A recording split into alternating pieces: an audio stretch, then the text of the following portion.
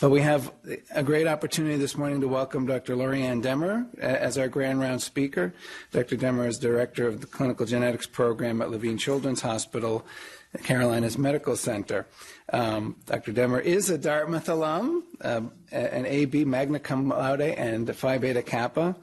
Got away to finish her medical degree at Washington University in St. Louis, where she also completed her pediatric internship, residency, and fellowship in medical genetics, but started her professional career closer by at University of Massachusetts Medical School, rising to associate professor and transitioning to Tufts University School of Medicine in Boston before heading more recently down south to the University of North Carolina, where she is chief of genetics, as she had been at Tufts. She has no fewer than at least 20 awards for excellence in teaching on her curriculum vitae. More recently has been the president of the Association of Professors of Human and Medical Genetics, and the president of the American Board of Medical Genetics and Genomics, and not surprisingly, the chair of the ACGME Medical Genetics Residency Review Committee, given her teaching expertise and also important role as the Associate Pediatric Residency Program Director at Carolinas and at Levine Children's Hospital. So an excellent teacher and a geneticist in an important field, as the topic for the day is a survival guide for those of us in pediatrics, as genetics has been closer to our specialty maybe than others, but the world, I imagine, is exploding that Dr. Demmer is going to share with us. So thank you. Come.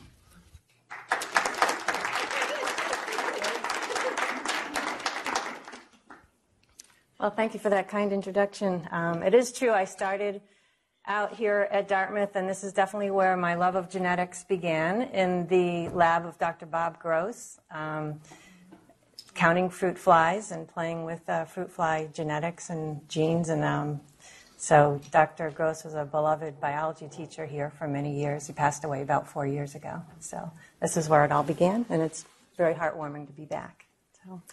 So we're going to talk about growing up in the genomics era. We're all growing up together in the genomics era. And a lot of things are happening very quickly. My only disclosure is that I'm on the clinical advisory board for a genetic testing company. We're going to talk a lot about genetic testing today, but not about any specific companies.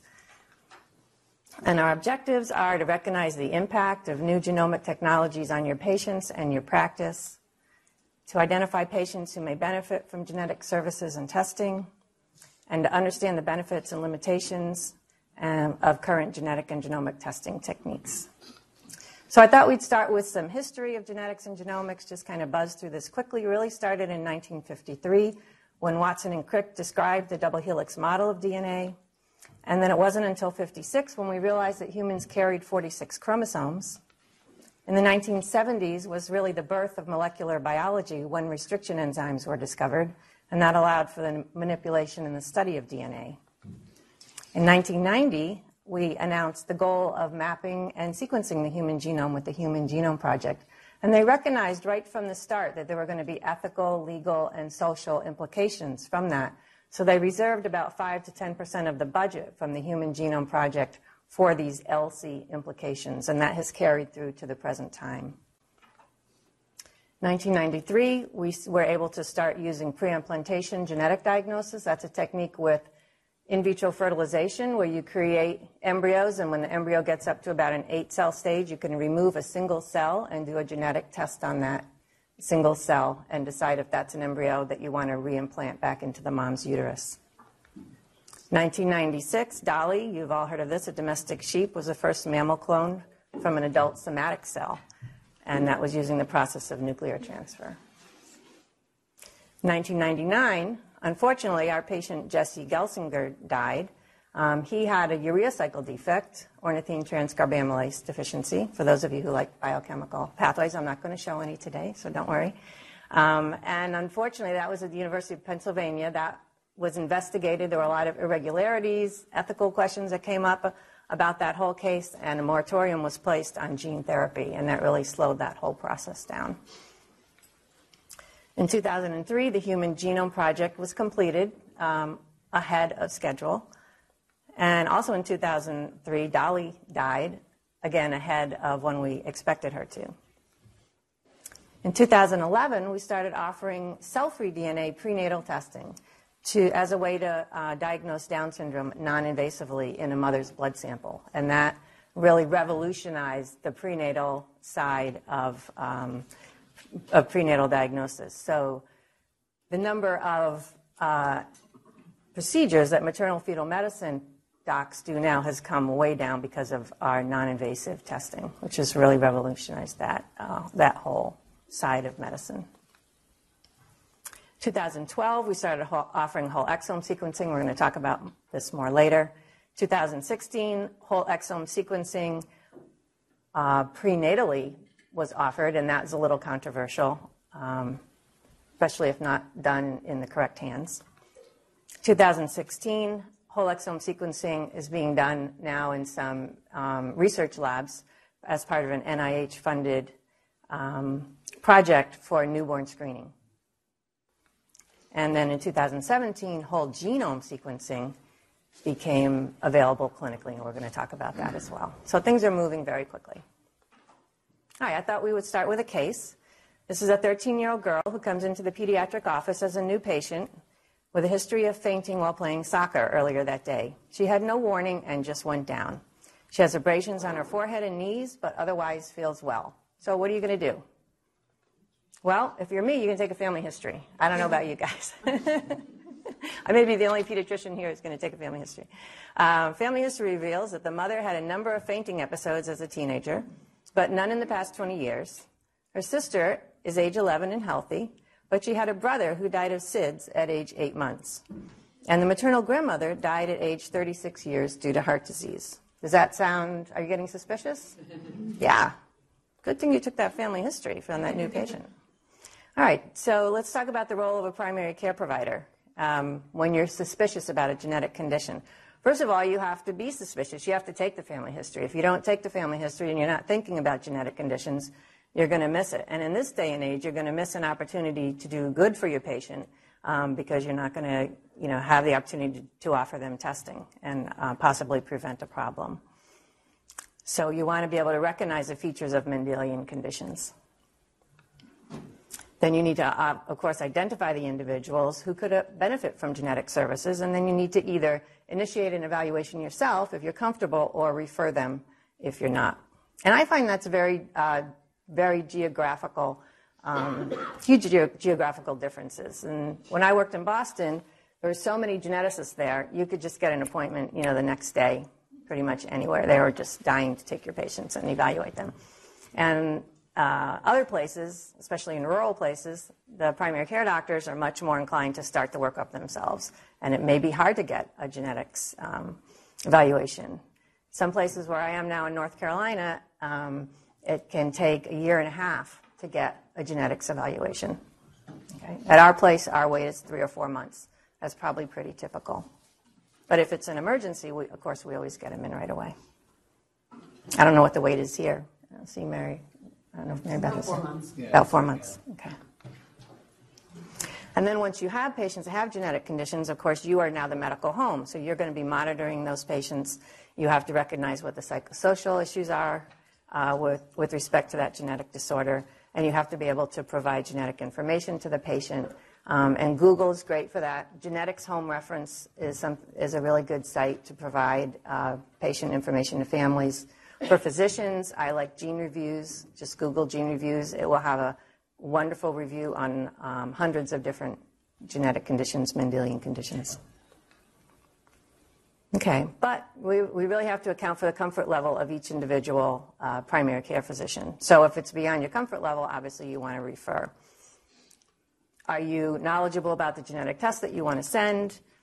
What about the labs? Are you familiar with the labs that offer the test? Do you know where to look to find the labs? There are 2 sites that you can go to. One is called Genetic Testing Registry, put out by the NIH, and the other one is genetest.org. And you can Google either of those and find a list of labs. But it's pretty daunting when you go to do that the first time. So you may need help with that. Dealing with the myriad of insurance companies and the pre-authorization requirements. In our hospital, we have 2 people that just do the pre-authorization for the genetic testing. That's all that they do. And so it's a lot of work. And then if you do send the test, you have to be able to interpret the results and then explain it to the patients. And we're going to talk more about that later. So let's come back to our case.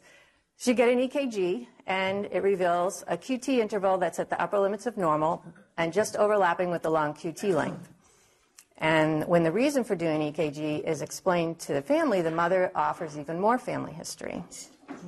So MH has a male cousin who's now 8 years old, but he was born at 33 weeks, and he suffered a number of events requiring resuscitation while he was in the NICU.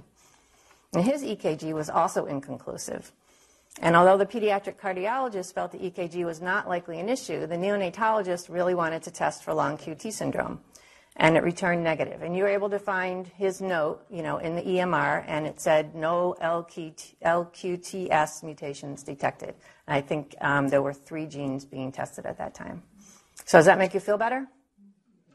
No, not really. Shouldn't. 8 years ago, what's happened to genetic testing in 8 years, right? So you're thinking about testing this patient? Or do you want to refer? Refer. Well, again, what's your knowledge base? What's your comfort level? How complex is the testing? Do you feel comfortable looking it up? How about the sample handling? Is your lab able to, because most of these are send-outs, is your lab able to handle that? Do you have time to go through the consent forms? Do you understand them? And is the family going to need genetic counseling regarding the inheritance, the recurrence risk, the reproductive options, any specialized treatment, clinical trials, all those things? If you're not comfortable with all that, you're probably going to end up referring, right? Okay, back to our case. So has anything changed since the original test was performed 8 years ago? So you look up the gene reviews for long QT and you find out, yes, in fact, now there are 15 genes that can cause long QT syndrome. So that's a far cry from just 3 genes. So we definitely want to get updated testing. So as you test for more genes, it becomes more cumbersome and less cost-effective to test for each gene individually, which is what we used to do, because testing used to be so expensive. It cost a couple thousand to test each gene. But now it costs just as much to test all 15 genes as to test 1 gene. And why is that? It's because we have this new technique called next-generation sequencing. So with next-generation sequencing, it's very high-throughput sequencing technology where we can sequence millions or even billions of fragments of DNA all at the same time. And we call that massively parallel sequencing. So you have your DNA, each of us has 2 chromosomes, one from mom, one from dad. We break them up into many different small little fragments, and they get sequenced on a sequencer. And then they get mapped to our reference genome down here, which is in green.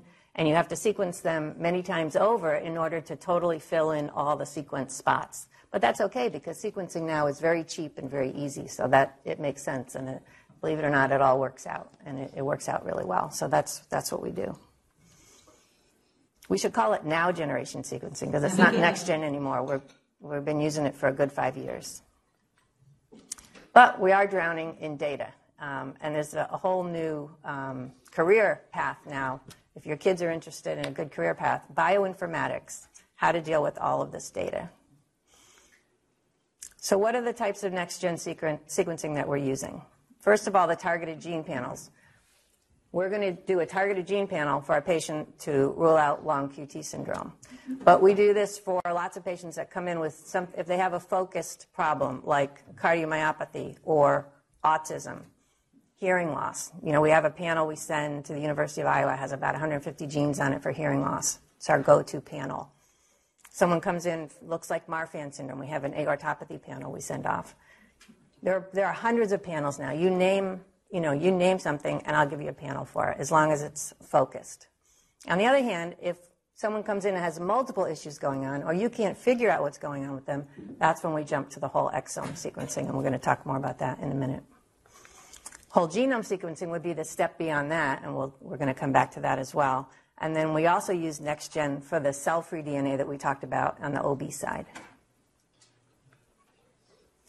So if you want to order genetic testing yourself, you really have to develop a strategy for doing so, because we're getting this influx of genetic information. The genetic testing is changing on a daily basis. Even I go and check. Every time I want to send a genetic test, I go to check to make sure that testing hasn't changed from the month before or the week before. Our patients are also bringing us direct-to-consumer tests now. That's when you don't order it, the doctor doesn't order it. The consumer orders it directly from a company. They're bringing us in results now and asking doctors to interpret them, so we have to be careful about that.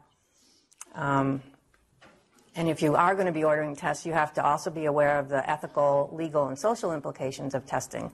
For instance, is it okay to test children for adult-onset diseases? Every year I'll get a call or two from a pediatrician saying, you know, so-and-so's dad has just been diagnosed with Huntington disease. Huntington disease, is it okay if I test him for Huntington disease? He's 6 years old. Emphatically, no, you can't test a 6-year-old for an adult-onset, disorder for which there's no treatment.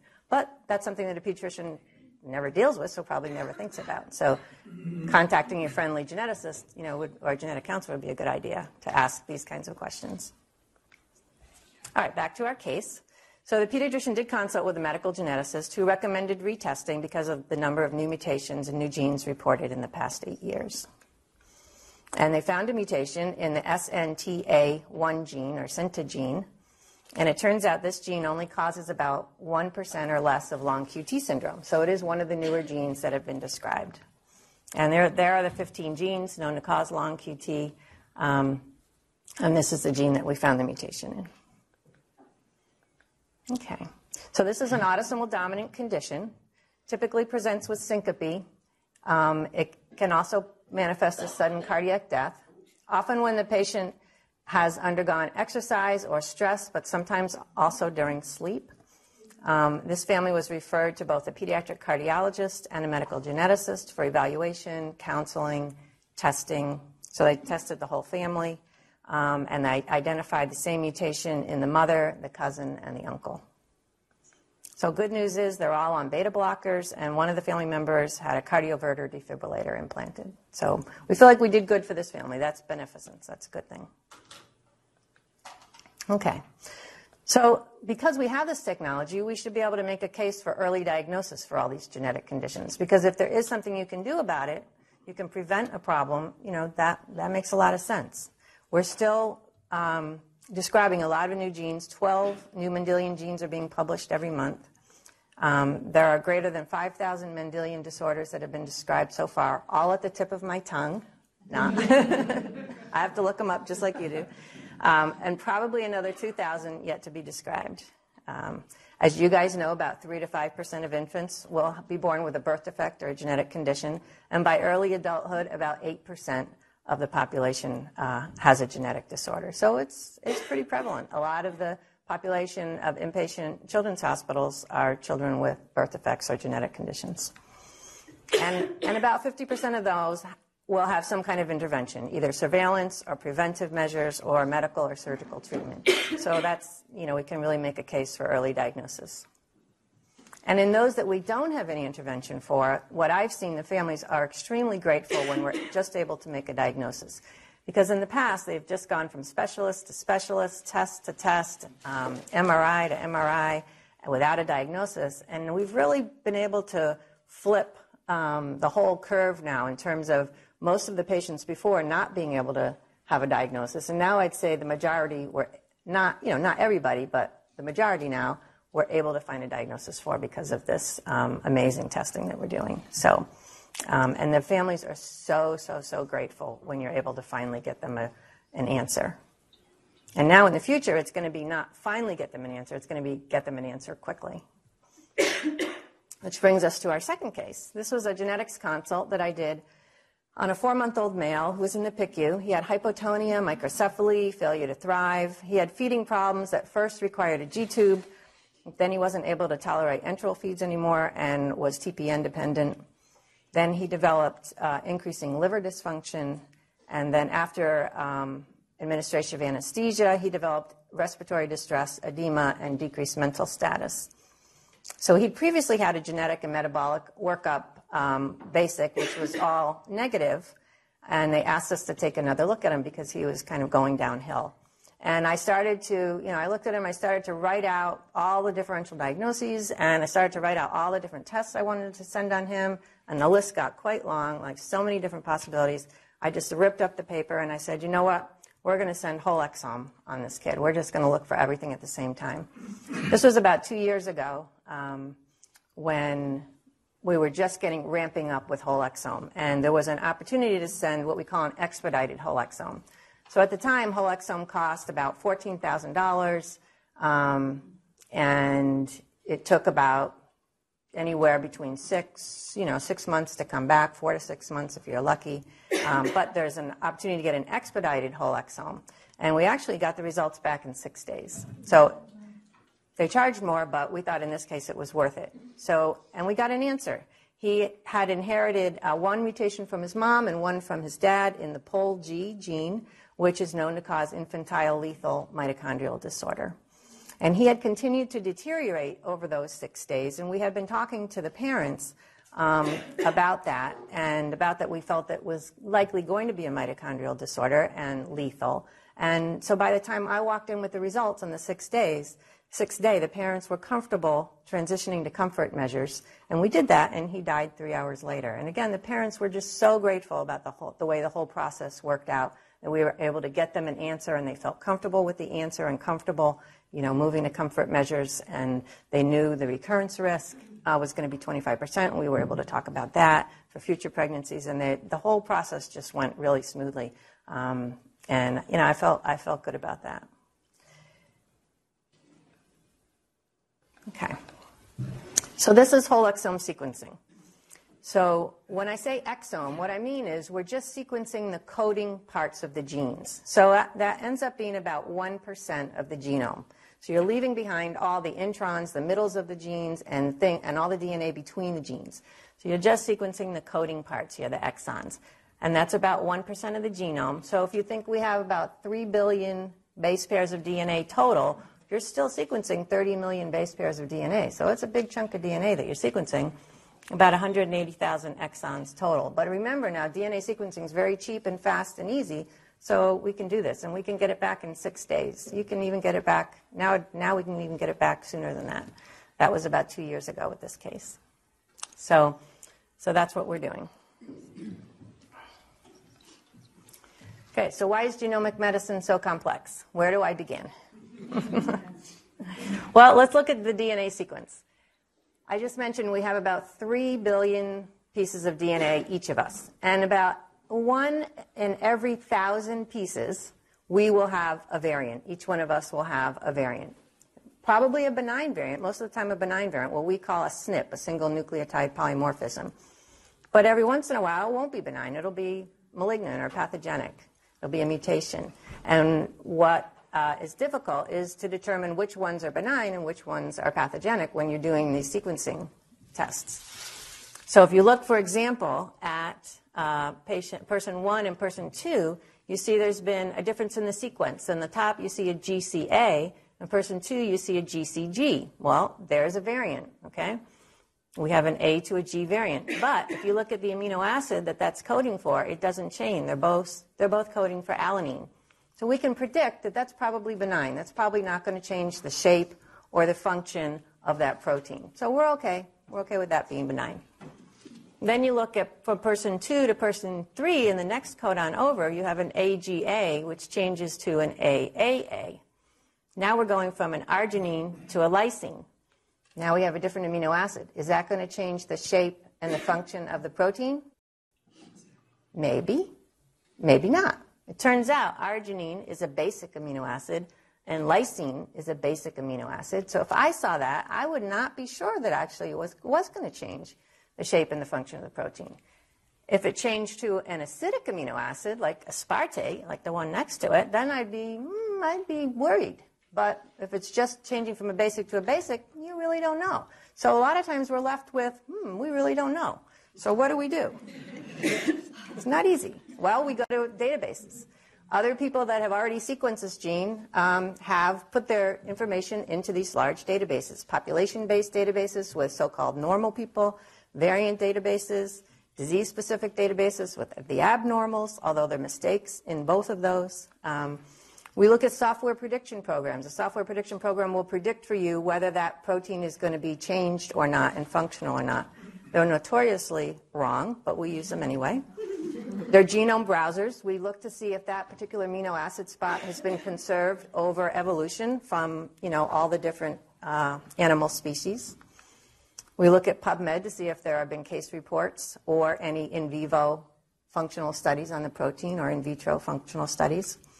We use Google. I mean, we use whatever we have. But at the end of the day, sometimes we're left with a variant of uncertain significance called a VUS, and that's kind of the bane of our existence. Over time, these are going to go away. As more people get more sequencing done and we figure this all out, the number of VUSs are going to go down. But right now, it's still a big issue. Okay, so test interpretation is very complex. If you get a negative test, if it comes back as negative, it doesn't necessarily rule out the condition for your patient. Why? Because genetic tests aren't 100% sensitive. There could be, let's say I send off a hearing loss panel, and I've looked at those 150 genes for hearing loss. Well, there could be 10 other genes for hearing loss that we haven't even discovered yet, and maybe the patient has hearing loss based on one of those 10 genes that's not in the panel. So, yeah, it's a negative test, but the patient still has hearing loss, and it could still be a genetic form of hearing loss. A positive test doesn't always predict disease. Take the BRCA, the breast cancer gene, for instance. Not everybody who carries the BRCA gene is going to get breast or ovarian cancer, right? So sometimes there's non-penetrance for the gene. Variants of uncertain significance, we just talked about. They could turn out to be positive or they could turn out to be negative. They just come back as, to us, a maybe. So you need the experience of the clinical geneticist who can evaluate the patient, see the patient in front of me. I know what the patient, sometimes I know what the patient has clinically, or at least I have a good idea, and then I can use that with the information the lab gives me. A lot of times I'll test family members. I'll test the parents to see if they have the variant of uncertain significance. If they do and they don't have the condition, at least for a dominant condition, that tells me, that's probably benign variant. If the parent doesn't have the condition and they have the variant, that's good information. So we can use all that information to come up with our best judgment. And I spend several hours a day going over variants and trying to figure out what the best answer is for any given patient that I've sent testing on. So it's probably not something that you guys want to do. Now, the problem is there's a shortage of clinical geneticists, as you probably know, and shortage of genetic counselors as well. So just about every place in the country is trying to hire more clinical geneticists because the field is growing so fast, and we're not really producing any more geneticists. So if anyone's interested in going genetics, come talk to me. We really need you. So it may fall, actually, to the primary care physicians to really learn this stuff. And I think we're going to really need to step up our education regarding genomics, because these things are going to eventually trickle down to you, especially if we start doing genomic newborn screening and those kinds of things. A pediatrician's going to need to know how to interpret those. Okay, so let's move from whole exome sequencing, just sequencing the exome, to sequencing the whole genome. Why sequence 1% when you can sequence 100% of the genome and get even more information, right? Why stop at 1%? The cost of sequencing has come down really rapidly, so whole genome sequencing is now clinically available.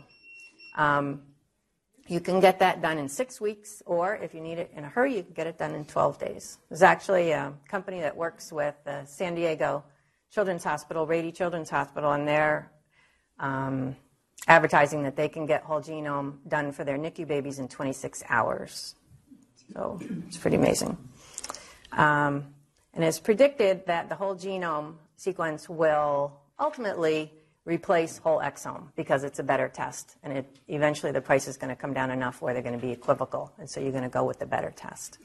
It has more reliable sequence coverage. It's just a better test than the exome test. You don't have to amplify the DNA with PCR, so you get less mistakes. You have better detection of your single nucleotide variants. You have better detection of your insertions and your deletions. It also detects your copy number variants. What other test detects copy number variants that we send all the time? Our microarray, right? What do you call microarrays here? Microarray? Okay. There's many different names for a microarray. You won't need to send microarrays anymore if you send this as your first-tier test. And it can detect structural variants like balanced translocations, unbalanced translocations, insertions. We won't have to send chromosomes anymore. It can look for the mutations outside of the exons, in the introns, the promoters, enhancers. We're going to be, have a higher sensitivity. And the sequence read length, they're going to have longer read lengths, so that will get us through our difficult areas to read, like the trinucleotide repeats. What's the trinucleotide repeat disorder that we send off a lot in pediatrics? Fragile X, right? So this could be actually a one-stop shopping. We could send a whole genome sequence as a first tier and only test, and instead of doing this, first we get the microarray and the Fragile X, and then the gene panel, and then the exome, we could just do a whole genome. Whether or not this is going to happen in the next few years, I would not be surprised if it does. This is a study that was done in Toronto, was published last year. They got 103 patients. They looked at them prospectively. They got them from pediatric subspecialty clinics, not from genetics clinics.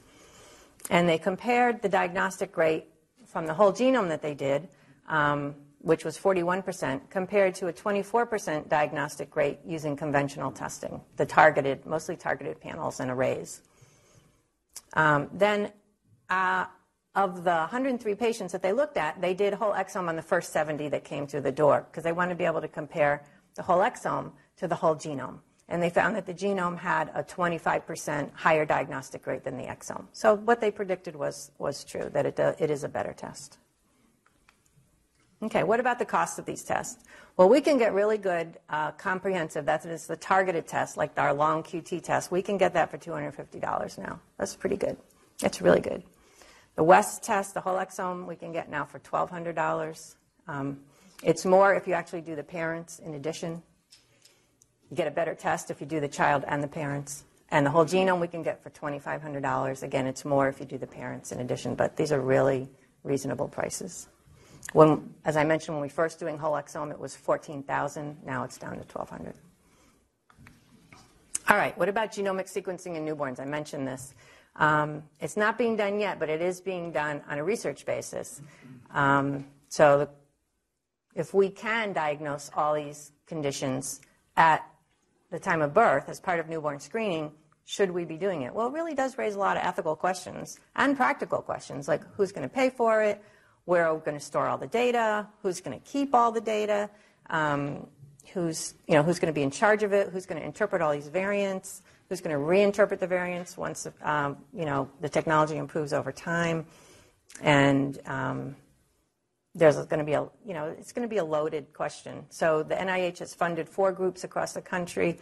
One's in North Carolina, one's in Boston, I think one's in UCSF, and I don't remember the 4th one. But they are doing newborn sequencing now. They're doing mostly whole exome. And talking to my colleagues in North Carolina, it's amazing how amenable the parents are to having their newborns sequenced. They think it's great. Question? Yeah. When you do the whole genome sequencing, you're going to pick up other diseases that you had no intention of studying. Right. They used to say we all carry maybe 8 to 10 mutations, probably many more now that we have this. So how do you handle? So that is a good question. The question is, when you do the sequencing, you're going to pick up things that you're not even looking for. We call those secondary findings, and that is part of the research. So the families are asked, okay, when we get these results, what do you want to know? Do you just want to know conditions that are going to present in childhood? Do you want to know conditions that may present in adulthood? Do you want to know, BRCA gene, those kinds of things? Do you want to know if you have Marfan syndrome? Do you want to know if you have long QT? There's a whole list. The American College of Medical Genetics and Genomics has a list of like 56 genes that they consider important for people to know about. They call them the secondary findings genes. So every time we do whole exome or whole genome, it takes a long time to consent these families, and we have to discuss with them, do you want to know the results from these genes? And because it may have implications, like if we do an exome on a baby and we find that there's a BRCA gene there, it may have implications for that baby's parents. So we ask them ahead of time, do you want to know this information? And they have to either opt in or opt out of that part of the test. We call those the secondary findings. It raises another interesting issue when that child is 18. If the family has opted not to know. Right. Can they go back and get that data later? And at this point, I don't think they can. I think you'd have to do another test. Yeah. Okay. We're going to move on to the next case. Okay, so I was called by one of my pediatric infectious disease friends and asked if I would speak to a friend of hers who had a, quote, problem. Never take these calls. So as an 85-year-old retired businessman, grandfather of like 14, he was in tears. He said his sister had signed him up for something that she saw on TV, and she didn't even make her own account because she was too cheap to spend the money. She used her friend's account. She got spit from him and his 3 brothers, and I think it was Ancestry. You guys know Ancestry? Yeah. She signed him up for Ancestry, and a couple months later, he got some results back saying he had a son he didn't know about.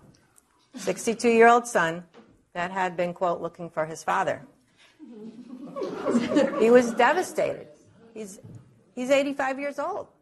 He has 4 kids, 14 grandkids. And he was like, how could this happen? I'm like, don't ask me how it could happen. Turns out he had been in college. You know, he had slept with this woman. He said he had no recollection of doing this. I'm like, I can't comment on that. And she got pregnant, and then she, went to Virginia, had the baby, gave the baby up for adoption. And when he turned 18, he found his birth mother. She died shortly thereafter of something, I don't know what. And then he wanted to find his birth father. So he went on Ancestry in just the hope that maybe his father would go on Ancestry and their DNA would connect. And it did. The problem is, well, what's the problem? Is there informed consent here? No. The father had no idea what he was doing. I mean, he's 85 years old, and his older sister told him to spit in a tube, and he did, because Angela's the oldest of all the kids. If her brother, if she told her brother to spit in a tube, He might do it. He might do it. He would do it.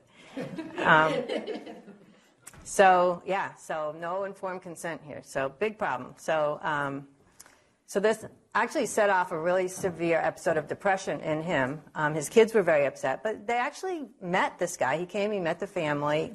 The oldest son was felt the most threatened because now he was no longer the oldest son. They wanted me to look at the data, the Ancestry DNA data, and confirm it for them that it was real. And I did that, and I was like, yeah, it's real. You are his father. I said, I don't think it would stand up in court. You'd have to, I showed them, explained to them how they could go about getting a paternity test the real way if they wanted to, but, they didn't want to do any of that. I don't think he was after their money. I think he just, wanted to meet his dad. So I didn't know how to feel about it. I didn't know if I should feel happy for the son that he found his dad, or if I should feel sorry for the dad that, sent him in this severe depression, or feel angry that we're able to, direct-to-consumer testing companies are able to cause this kind of havoc and not have informed consent. Clinical geneticists are really wary of direct-to-consumer companies because of things like this. So, anyway, don't answer when your pediatric infectious disease friend calls. Just say no. All right. So let's talk about direct-to-consumer testing for a few minutes. You've seen it on TV, heard it on the radio, Ancestry, 23andMe. Helix will sequence your whole genome for you. Other companies will do cancer testing for you. The FDA, a lot of these companies went out of business on their own, but the FDA actually closed down 23andMe for a few years until 2015. They said the tests weren't FDA approved, and that they've been able to add back selected tests as each one gained FDA approval. So the tests they've been added back, it's kind of been haphazard, but they have added several back now, not nearly what they were doing before. And the FDA says that these tests should only be used for genetic risk determination, that they should not be used for diagnosis and not to determine treatment. Okay. Now, the American College of Medical Genetics and Genomics revised their position statement on direct-to-consumer testing. They said the testing should only be performed by CLIA-approved labs, and 23andMe is a CLIA-approved lab. The consumers should have easy access to geneticists and genetic counselors through the lab, which I don't think happens. Fully informed consent, we already see that can be a problem. Validity and utility should be clearly stated by the company with evidence for the consumer, and that privacy concerns need to be addressed. Okay, so let's talk about Ancestry. Ancestry really just looks at your ancestry. It doesn't give out any health information, and it claims to be the largest DNA network in the world. So they don't provide health data. They have divided into 350 ethnic regions that they are representing. And they use, it's kind of like a SNP microarray. They survey 700,000 SNPs in your genome. And in addition to giving you information about your ancestors, they will connect you to any living relatives based on shared amounts of DNA.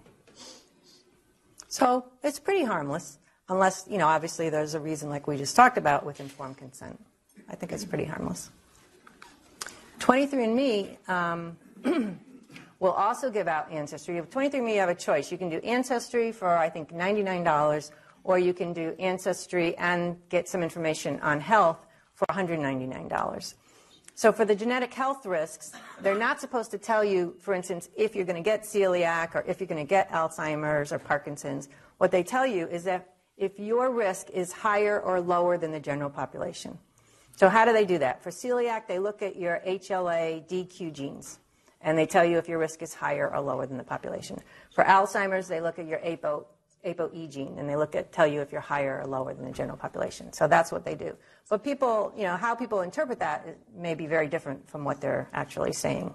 So that can be an issue.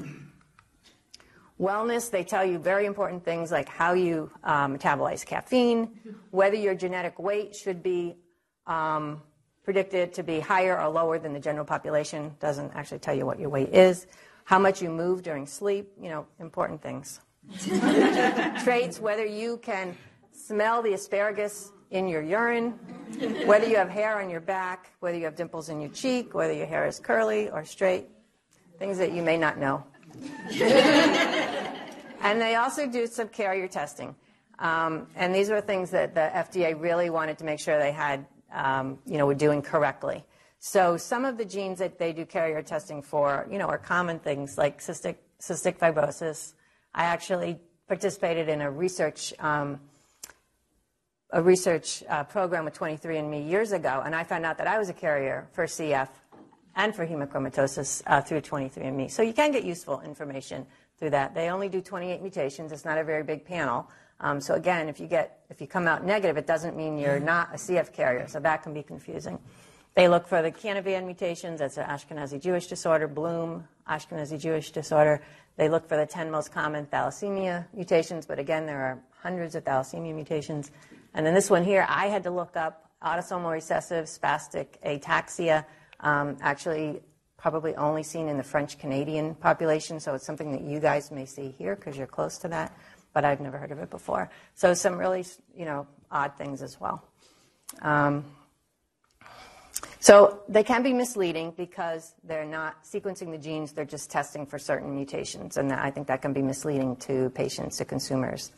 And they think they've undergone comprehensive testing when they haven't. Sometimes they'll make dangerous or irreversible healthcare decisions, especially around reproduction. And many physicians don't understand what the testing is or the limitations of the studies. And their studies have shown that the patients are disappointed when they bring the results into their PCP and ask them to interpret them, and the PCP, doesn't really know how to interpret them any better than the consumer does. The worst case I saw was actually down in North Carolina, where someone had gotten BRCA, breast cancer gene testing done, just the Ashkenazi Jewish mutations, and she was actually negative for the Ashkenazi Jewish mutations, but she brought it into her OB, and the OB misread it as positive and removed her ovaries. And never contacted a genetic counselor or geneticist. So those things happen. There's a question. On the news this morning, 23andMe announced they're going to do the 3 BRCA genes, or the 2 common. Okay. They were doing them, and they were doing them, and then they had to stop, and now I guess they're adding them back. Yeah, okay. So just the 3 Ashkenazi. So that can be misleading as well, because if you come back and you say, oh, I'm negative for BRCA gene, but you're really only negative for the 3 Ashkenazi Jewish mutations, right? Also, you can get confusing results sometimes. About a month ago, I had a patient come in, and they brought me their 23andMe results. It was a 12-year-old girl and her parents, and it said, no paternal contribution to the daughter's chromosome 4. And the parents are like, what does this mean? And she had a bunch of birth defects. Turns out her birth defects had nothing to do with this. I did some further testing on her, and she had maternal uniparental disomy for chromosome 4.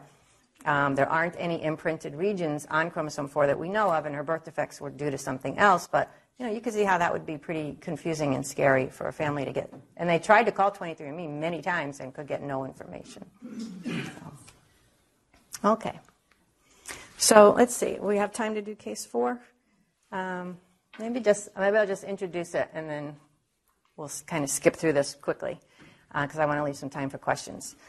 So I was meeting with parents a couple weeks ago of a severely delayed 2-year-old female to explain the results of whole exome, which had found a de novo mutation in the pure A gene. 3 nucleotides were deleted, which predicted the loss of a phenylalanine amino acid. And the prediction is very unfortunate, very sad for this condition. Severe intellectual disability. She may never walk or talk, and she's likely to have difficult to control seizures. So not a good condition. And the dad asked if there's any way to put the phenylalanine molecule back into the gene. And of course, the short answer is no. But the long answer is enter CRISPR. Have you guys been reading about CRISPR in the news? Yeah, so CRISPR is a way to edit your genes. And I'm just going to go through a couple of these slides because we don't have a lot of time. But you can actually take out the gene or the pieces of DNA that you don't want and replace them.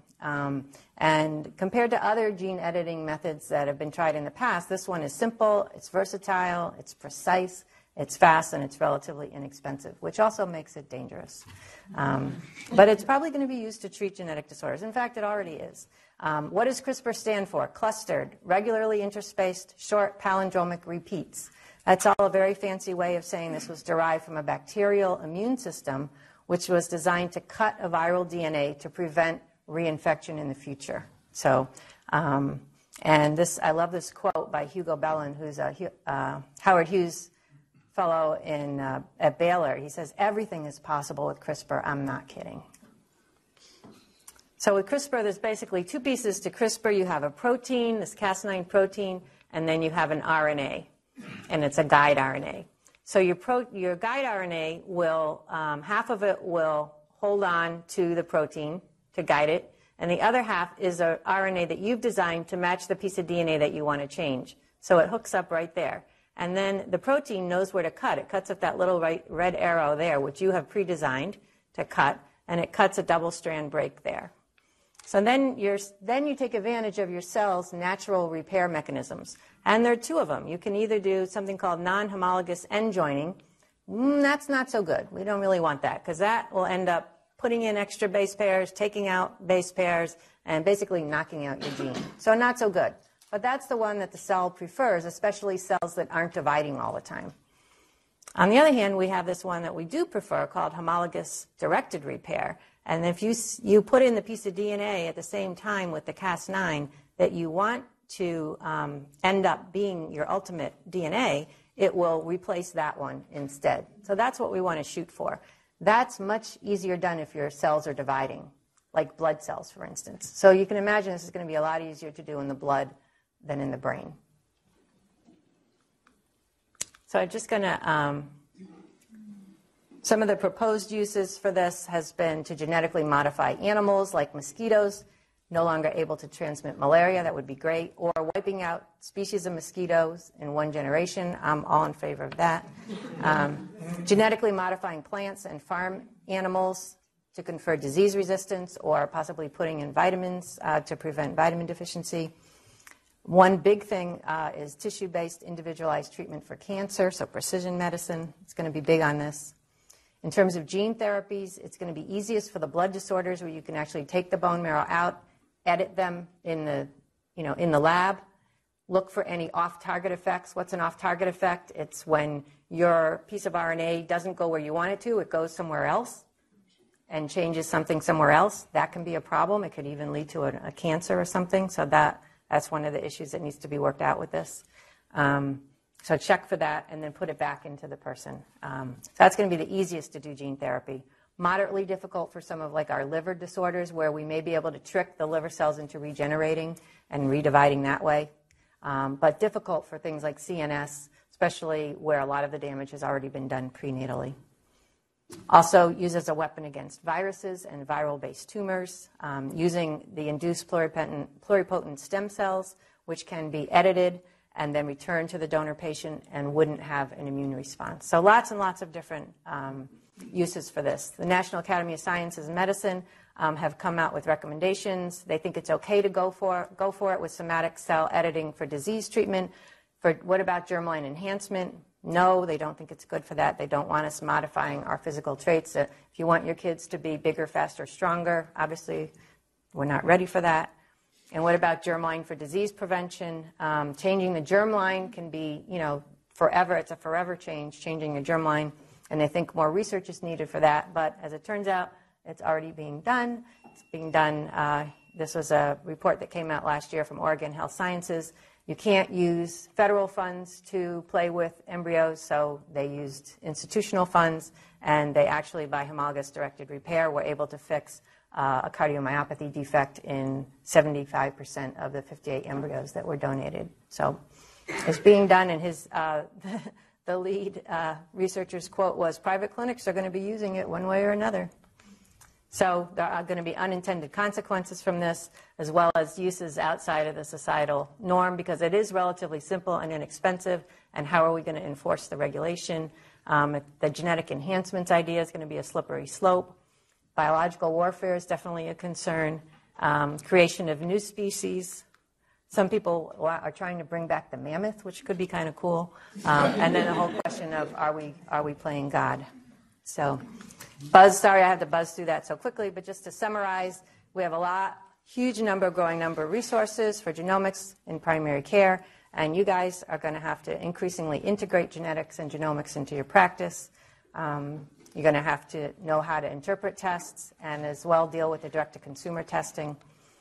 But you are uniquely positioned to utilize the genomic information that's going to be brought in through the patient's lifetime, whether it's newborn screening, pharmacogenetics, cancer prognosis, or treatment of genetic disorders.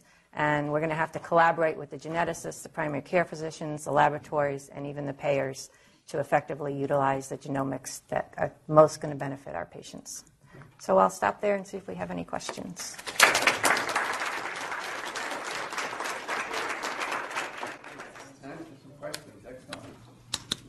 Way in the back.